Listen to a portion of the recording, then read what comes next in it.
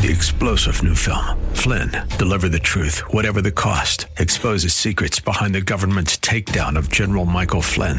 Flynn knew what the intel world had been up to. He ordered the first audit of the use of contractors. This set off alarm bells. He told the truth. He was the most dangerous person for Donald Trump to hire. They had to get rid of Flynn. Flynn, deliver the truth, whatever the cost. Available now. Watch it today. Go to salemnow.com. salemnow.com. As we come to the end of a broadcast week here on Abounding Grace, we return to Luke chapter 6 and take a look at the foundation of the Church of Jesus Christ. Join us.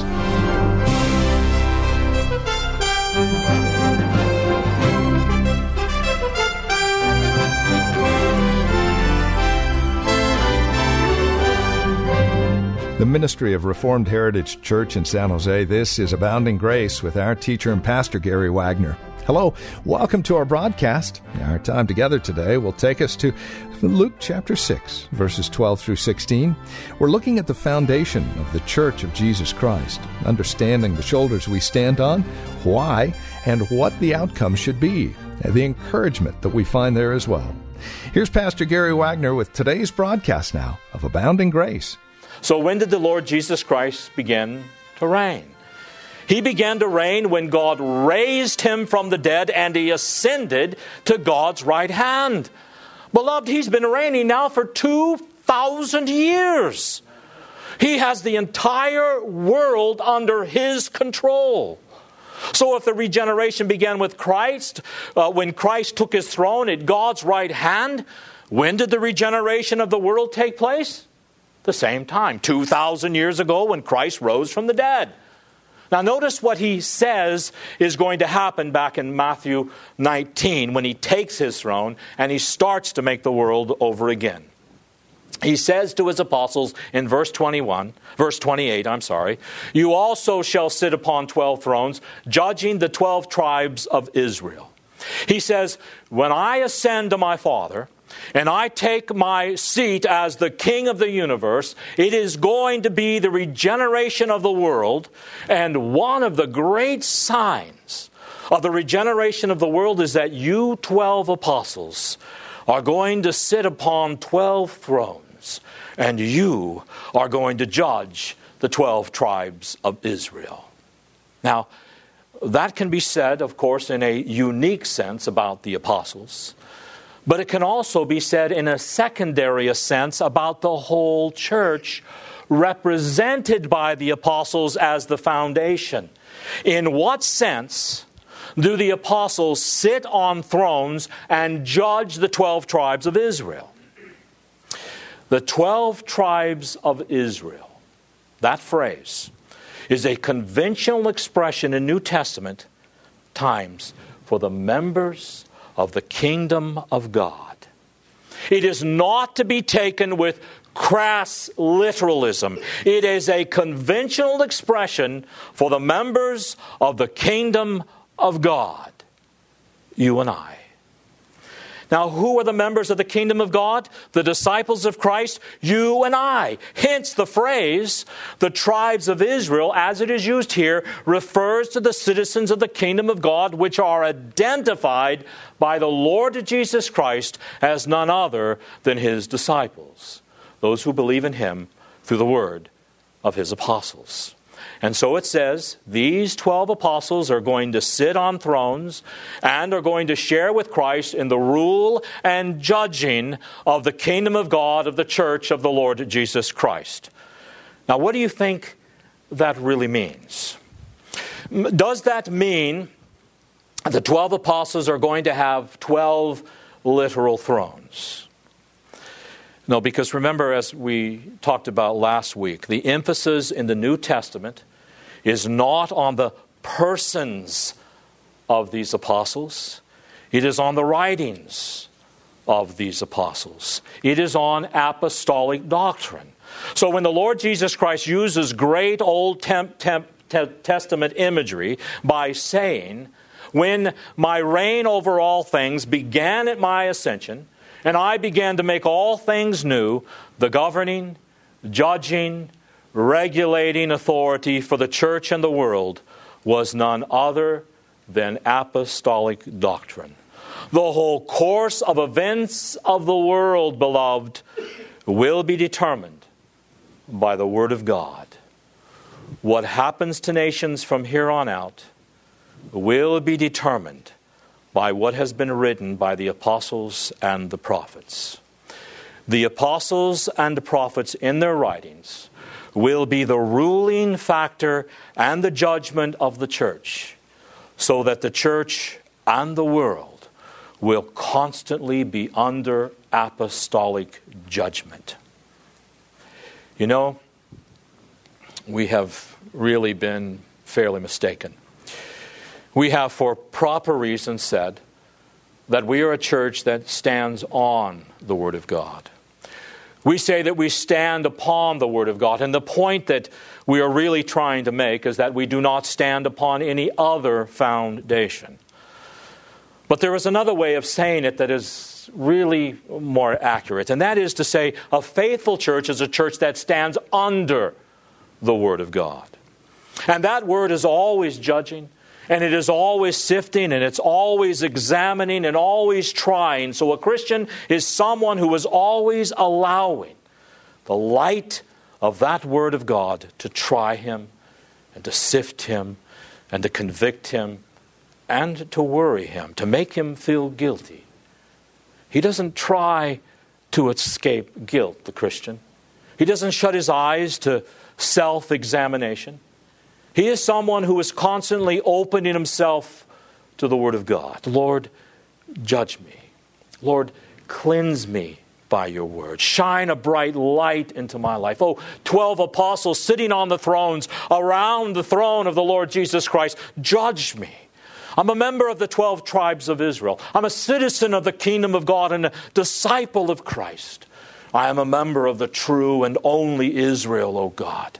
O 12 apostles of God, judge me and rule me and govern my life by apostolic doctrine, the foundation of the church.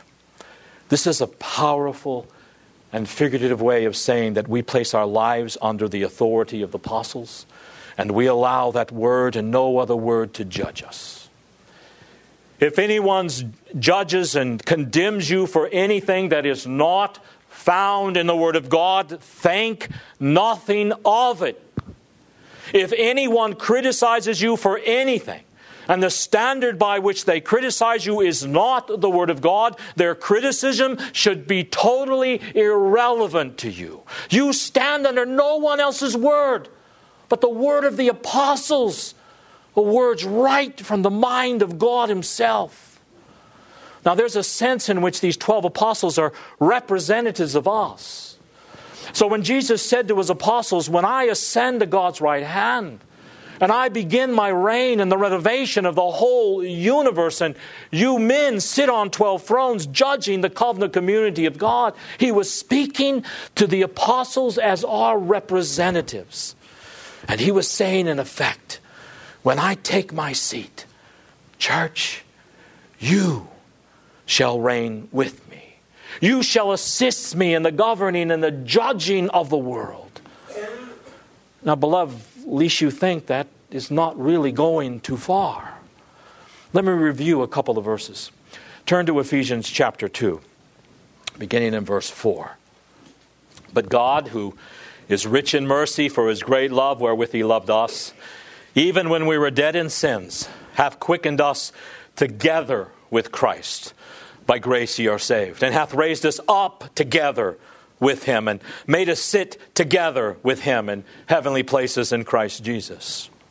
So when the Bible says that Christ has been raised to God's right hand, we have been seated upon His lap.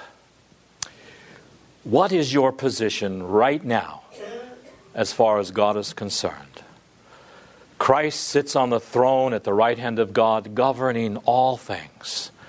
And we sit as Christians right on His lap. You and I, as members of the church, based upon the foundation of the apostles, with Christ as the chief cornerstone, share in the rule and the reign and the government of the church and the world. Turn to 1 Corinthians 6. Here's where it just really flat out says it. Now, beloved, I'm trying to press you with how lofty and great the church really is, as well as you, as true Christians. 1 Corinthians 6:1. Paul here is giving advice when to go to court and when not to.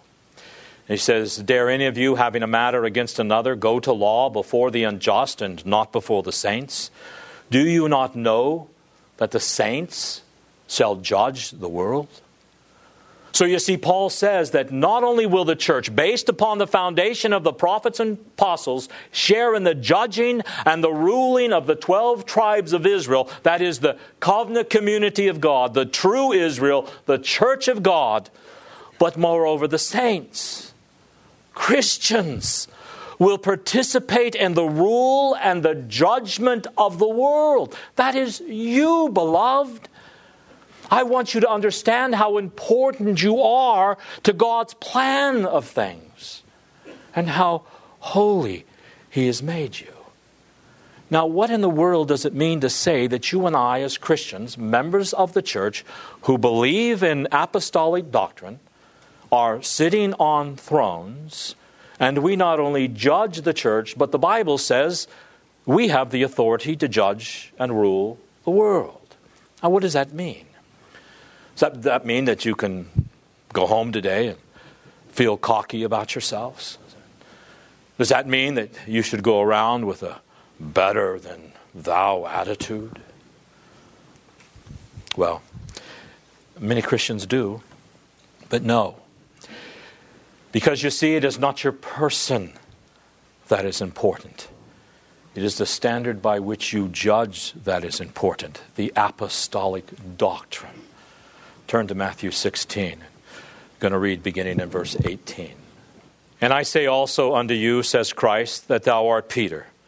And upon this rock I will build my church, and the gates of hell shall not prevail against it.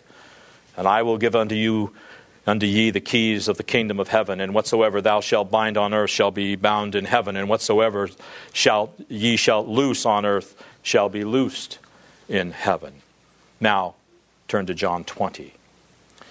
And from these two passages, they're going to help us understand what it means to say that the apostles under Christ, through apostolic doctrine, rule the world. And you, represented in them, rule and judge the whole world right along with them. John 20:22.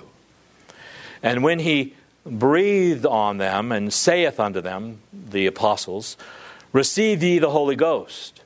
Whosoever sins ye remit, they are remitted unto them. And whosoever sins ye retain, they are retained. Now, I want you to notice in Matthew 16 and John 20, the two powers that have been given to the apostles. Jesus said to Peter, I'm going to build a great church upon this rock. What was he talking about? Well, the argument is tried to be made that Peter, because his name means rock, that when Jesus said, upon this rock I will build my church, he was saying Peter is going to be the first pope of the church. But what is the real emphasis here? The person of the apostle is nothing. Their writings are everything. Now, what happens right before Jesus said, Peter, upon this rock I build my church? What did Peter do? Well, he made a confession of faith. He said, thou art the Christ, the Son of the living God. And immediately upon the heels of this Spirit-inspired confession of faith by the holy apostle Peter, the Lord Jesus Christ says, thou art Peter, and upon this rock, upon this foundation of your confession of faith, of your testimony of the Holy Spirit concerning my deity, upon the rock of apostolic doctrine, I will build the church upon which the gates of hell shall not prevail against it. So that as the church makes its onslaughts against hell, to destroy evil in the world. Not even those gates of hell will be able to withstand. Why? Because Jesus says, I'm going to give you the keys of the kingdom. Have you ever been given the keys of a city? It's usually a great privilege to be given a key to a city. The key to a city has actually become a more or simply a symbolic thing today. But historically, a key was a symbol of authority. The keys of David, mentioned in the book of Isaiah that we actually sang in one of the hymns today, were a symbol of the authority to open and shut, even heaven itself. In Scripture, keys are a symbol of authority. And Christ here says that He gives to the apostles and the church, represented by those apostles, the keys to the kingdom of heaven. Now, what do you do with these keys? Whatsoever thou shalt bind on earth shall be bound in heaven. And whatsoever thou shalt loose on earth shall be loosed in heaven. And then in John 20 it says, if you forgive the sins of anyone, their sins have been forgiven. And if you retain anyone's sins, they shall be retained. Now, you have to be careful with what you do with this. This can certainly lead to dangerous doctrines if you don't know what to do with it, or if you let your pride determine what you are going to do with it. Does it mean that you can go out here and just on your own subjective decision say, I forgive you, and I forgive you, and I forgive you, and that means, of course, you're saved? But I don't forgive you, and I don't forgive you, and I don't forgive you, and that means you're not. Now, what are I open, no man shuts, shuts, no man opens, loose and close? Those are legal words taken out of the language of the courtroom of the first century. To open it and nobody close, to close and nobody open, permit and nobody forbid, were words that meant to declare something legal or to declare something illegal. The church now has the authority, with the keys of the kingdom, to declare something lawful and something unlawful.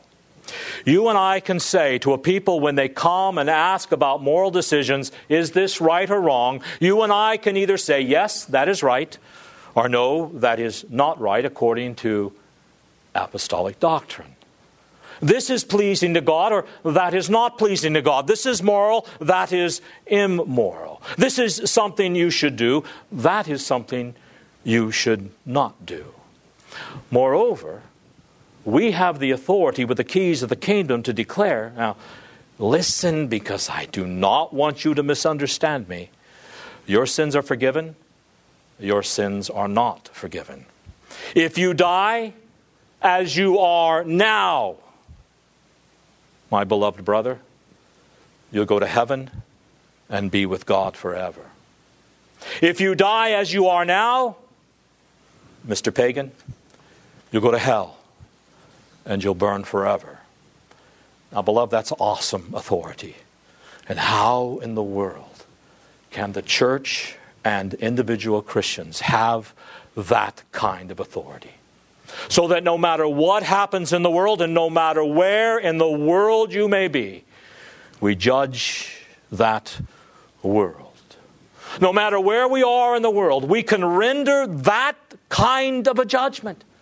Whether in America or in China or in Brazil, we can say, this is right and that is wrong.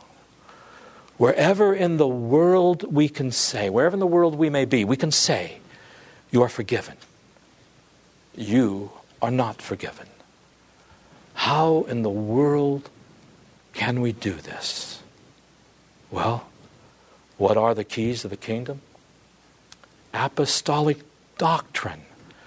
It is the 12 apostles that ultimately sit on the 12 thrones. And it is the writing of the Word of God that is our standard.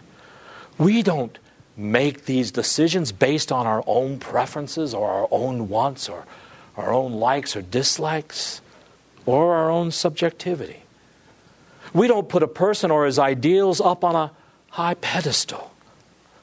We are nothing but instruments in the hands of God.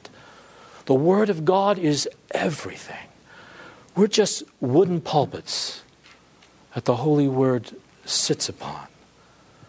We are the mouthpieces that speak His Word. That's all we are.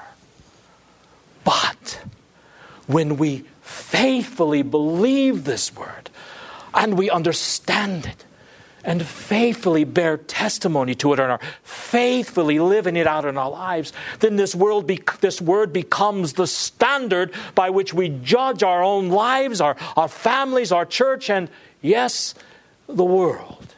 And we can go all over this world and say, "Thus says the Lord Jesus Christ." Here is what the Lord says is right, and here is what the Lord says is wrong, no matter where you live in this world. Your sins are forgiven if you repent and believe in Jesus. And I tell you, if by God's grace you repent of your sins and you believe in Jesus Christ, you are forgiven. But I also tell you, my dear friend, if you do not repent of your sins and you play the part of a hypocrite and you are in rebellion against Jesus, I say to you, with the authority of God, you are not forgiven. That is power, beloved. And that is God-given authority. And God has not just given this authority to a preacher like me. God has given this authority to the church, built upon the foundation of the apostles, with Christ being the chief cornerstone, which is seated with Christ in heavenly places. You have been given the authority to rule and govern and judge the world. Beloved, the United States is not ruled by the government in Washington, D.C. I've been told by friends that if you were to go to visit Washington, D.C., you can just sense the illusion of power. When I was deeply involved in politics a number of years ago, I literally saw people trying to buy others off. Have a little power. And we have all read about people being bought with that illusion of power. Well, Congressman Larry McDonald once told me that when seemingly good men get newly seated in Congress, many get what he called Potomac fever, a lust for power and prestige. One of the greatest pro-lifers that ever lived many years ago made a movie with Francis Schaeffer titled, "How Shall We Then Live?" At one time, he was an outstanding, bold anti-abortionist.